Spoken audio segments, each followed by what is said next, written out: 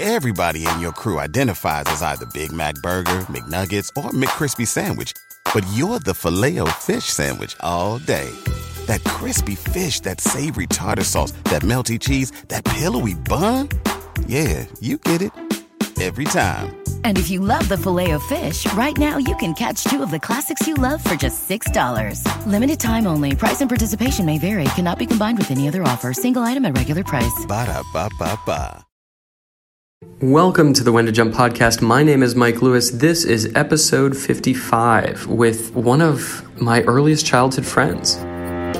When I moved to Southern California, I met a student in my junior high school who's on my recreational basketball league team, and he gave me a ride to school. And that gentleman went on to become an entrepreneur in the fitness world, taking a huge jump into what he's doing now. And you're going to hear more about that when we chat here. But I'm excited to bring you into someone I've known for about 20 years now, and who has taken many jumps, most recently into the fitness and wellness space. And I'm going to let Alex explain that story when we get into it. But enjoy episode 55 coming up right now with fitness entrepreneur and my very good friend, Alexander Glendenning Armstrong III, aka Alex Armstrong. Alex Glendenning Armstrong III, welcome to the When to Jump podcast. Thank you, Michael Charles Lewis.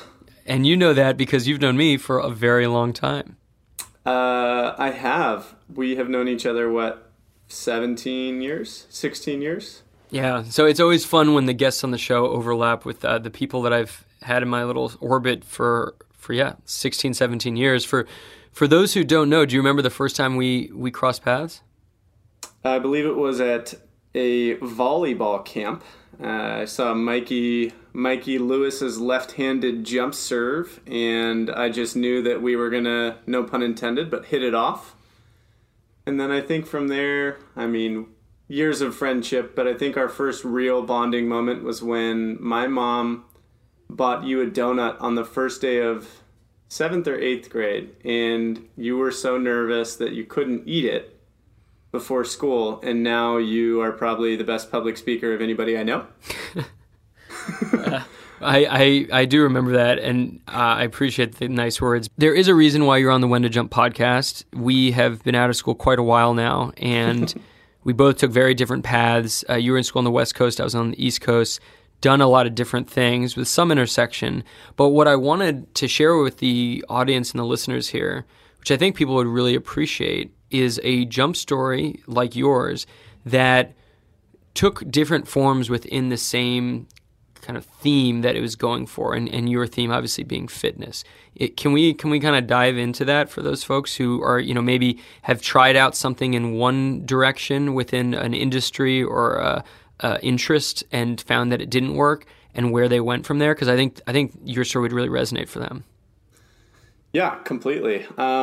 My story, I think everybody thinks their story is unique. I don't want to pretend that mine is the most unique thing out there, but mine is definitely a story of trying little things and seeing if they worked, kind of taking little bets. So I'll give you kind of the background. Right out of college, I became a personal trainer and moved up to San Francisco because I knew my best friend was here and my sister was here. But other than that, I didn't really know anybody. I did that for a couple of years, probably 3 years, learned a lot about kind of the fitness industry and how to create a little business for myself, because ultimately that's what personal training is. It's sales and retention. From there, I kind of got bored with just training. I kind of wanted to learn more of the sales side of, business, we'll call it. So I took a job at a tech company, just an entry-level sales job, and found that I was good at it, but I didn't really care for it. It was a lot of cold calling and face-to-face meetings that just didn't really excite me. And so I came back to personal training. I'd been training for a couple years, and I went on a vacation with my then girlfriend, now fiance, and we'd had a couple beers, and we were sitting on the balcony of a hotel in Vancouver. And I don't know why it just it struck me, but I had this thought of like, Alex, you're going to die. It just was like this first moment of like, oh my God, I am not doing what I'm meant to do with my life. And it was the first time I'd ever felt that. And so I promised my now fiance that I was going to make a career for myself doing what I loved. The problem was I kind of had to figure out what that was. And so I knew that it was in fitness. I knew it was in health. I knew it was dealing with people, but I knew that it wasn't what I was currently doing. I liked what I was doing. I didn't love what I was doing.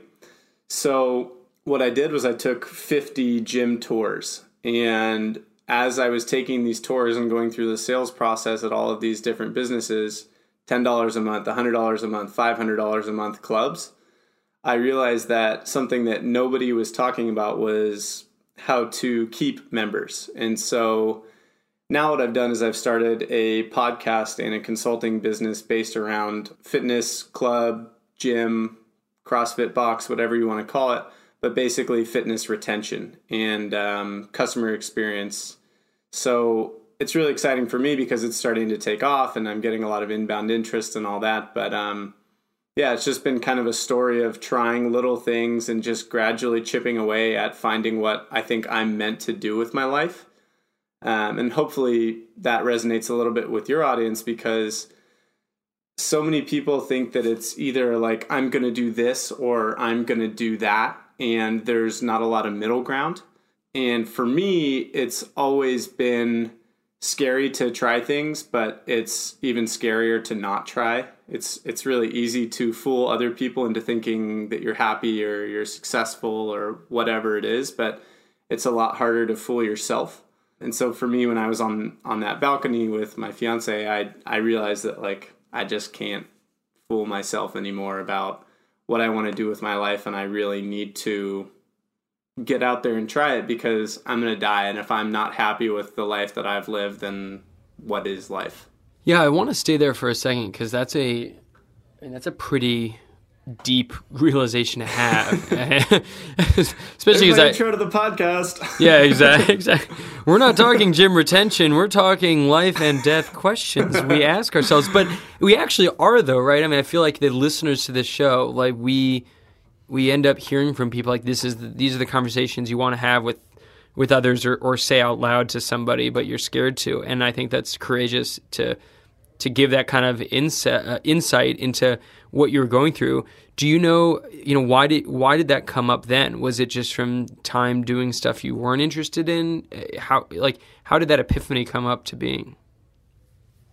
Gosh, that's tough. Well, it helps. I think getting away from your current situation helps. So, like I said, we were on vacation, probably aided a little bit by having had a couple drinks.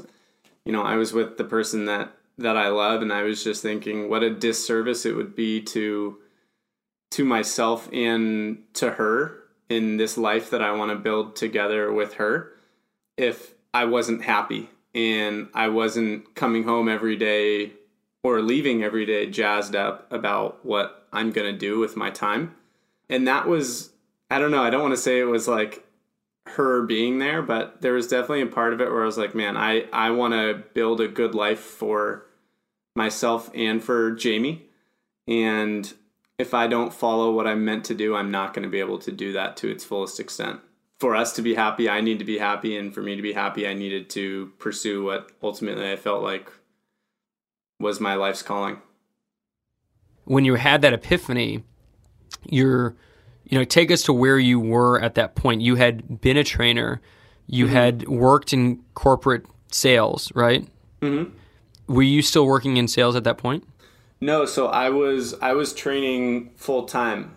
I would, on average, see about 120 clients a month, maybe like 130 a month. So Spending just a ton of time in the gym.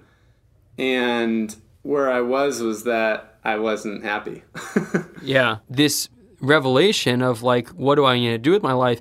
It comes when on paper to like me and others around you, we might all say Alex is doing that thing. He really likes fitness. He should be doing it. And yet you had some other voice kind of come up of like, not so fast.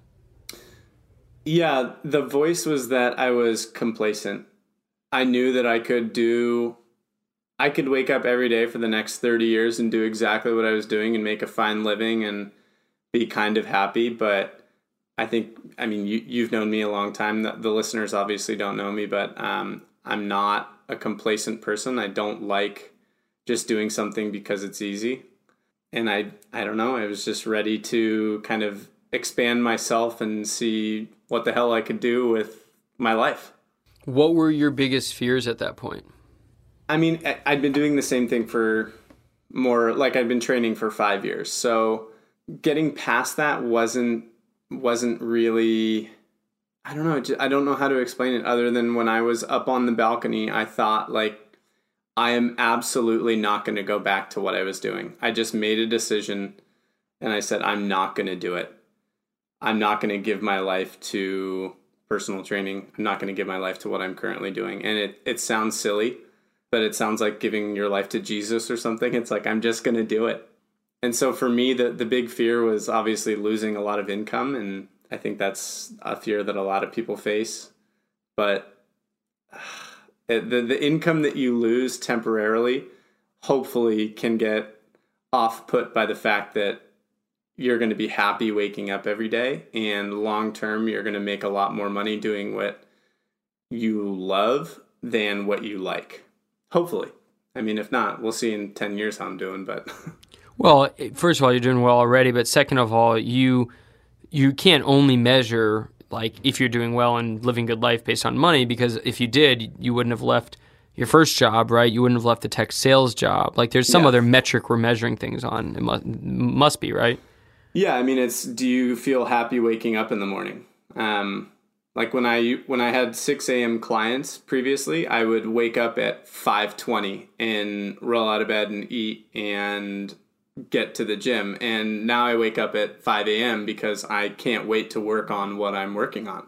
And I think that there's just this level of like, yeah, that it sucks to not be making a ton of money right when you start your own business. But the fact that you cannot wait to wake up, like this weekend, I was like, man, I hope Monday comes quick because I can't wait to do what I'm going to do. Seriously, on Monday morning, I am stoked. Like, it's just weird to say, but that's just the mindset.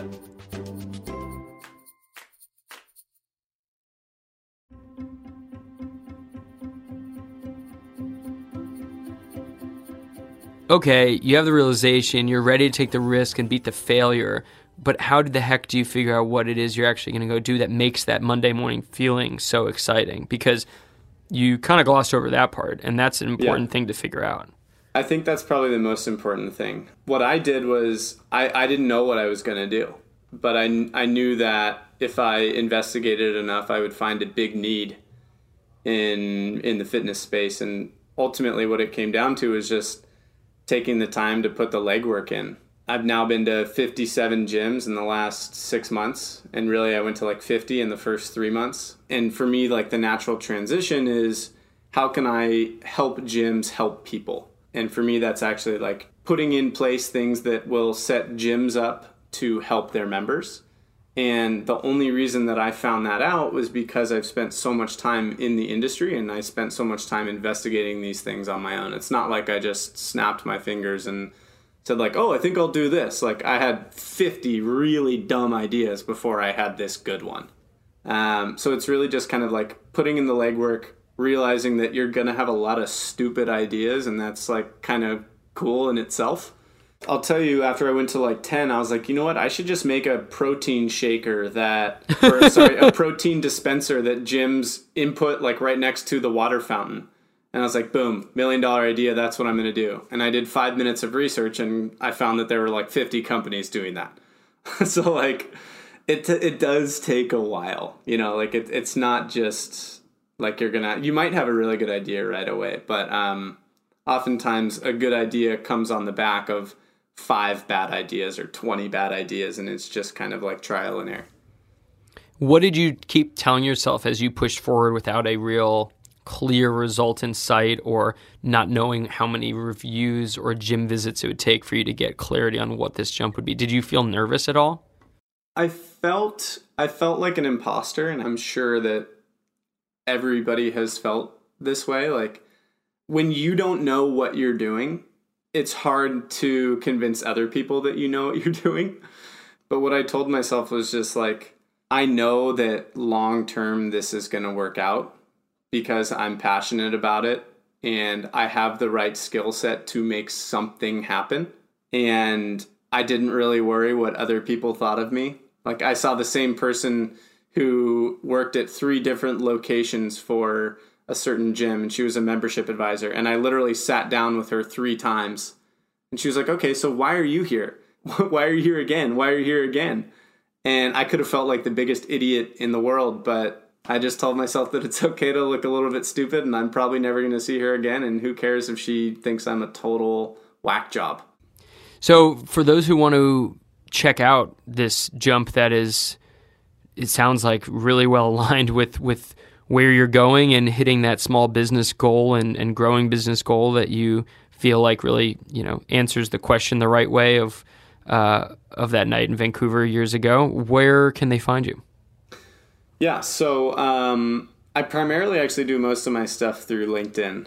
And aside from that, I just started Instagram because a bunch of people told me I had to. But my company is called Gymotion, Gymotion.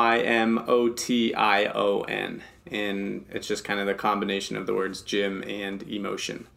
So Gymotion.com is my website. And Gymotion Co. on Instagram are kind of like the easy places to find me. But if you want to find me, you can find me. I'm pretty easy to find, and I will talk to anyone. Awesome. That's great. People should check them out. Definitely encourage you, especially if you're in fitness, reaching out. But you've been very generous with your time before with people who are interested in following that path. Any final words of advice for those listening that are like, all right, this kind of starts to make a little bit of sense, but it's still really freaking scary to go, try something new, especially having been in a space before. A lot of people go into food, try it, don't like it, feel like they have to leave, and yet there's all these other things to explore. Regardless of where you are, what would you tell people as they think of making a jump? What's one thing you could do? Is there a tip or an insight you leave? Yeah, for sure. There's 2. The first would be to get it doesn't have to be a coach, but it can be a mentor or someone that has succeeded in a similar field that you can bounce ideas off of. I've saved a ton of time doing that. I have a quote unquote business coach. She's awesome, but she's saved me a ton of time and she's helped a lot of people start small businesses. The second one would be, don't be afraid to go too narrow. There's plenty of people who can go really wide, but if you can really narrow in on the services or the product or whatever that you are going to offer, if you can get a few people who really, really believe in what you're doing and support you in what you're doing, long term, that's going to lead to more than 1,000 people who kind of generally like what you're doing. So looking for a coach or a mentor and also going narrow to suit your specialty would be the things that I would recommend are going to save a lot of time and effort in pulling out your hair. Alex Glendenning, and yes, that is his middle name. I'm the only one who calls him that, but Alexander Glendenning Armstrong III. Yep. Thank you so much for joining the When to Jump podcast. Thanks for having me, Mike.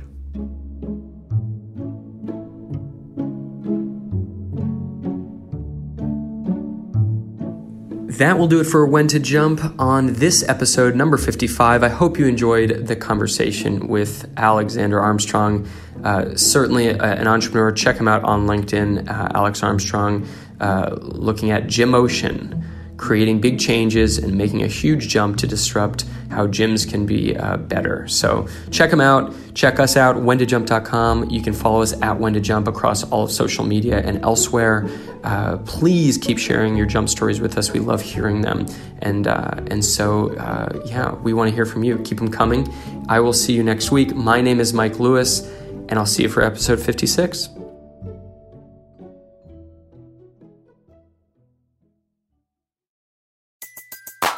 Everybody in your crew identifies as either Big Mac Burger, McNuggets, or McCrispy Sandwich. But you're the Filet-O-Fish Sandwich all day. That crispy fish, that savory tartar sauce, that melty cheese, that pillowy bun. Yeah, you get it. Every time. And if you love the Filet-O-Fish, right now you can catch two of the classics you love for just $6. Limited time only. Price and participation may vary. Cannot be combined with any other offer. Single item at regular price. Ba-da-ba-ba-ba.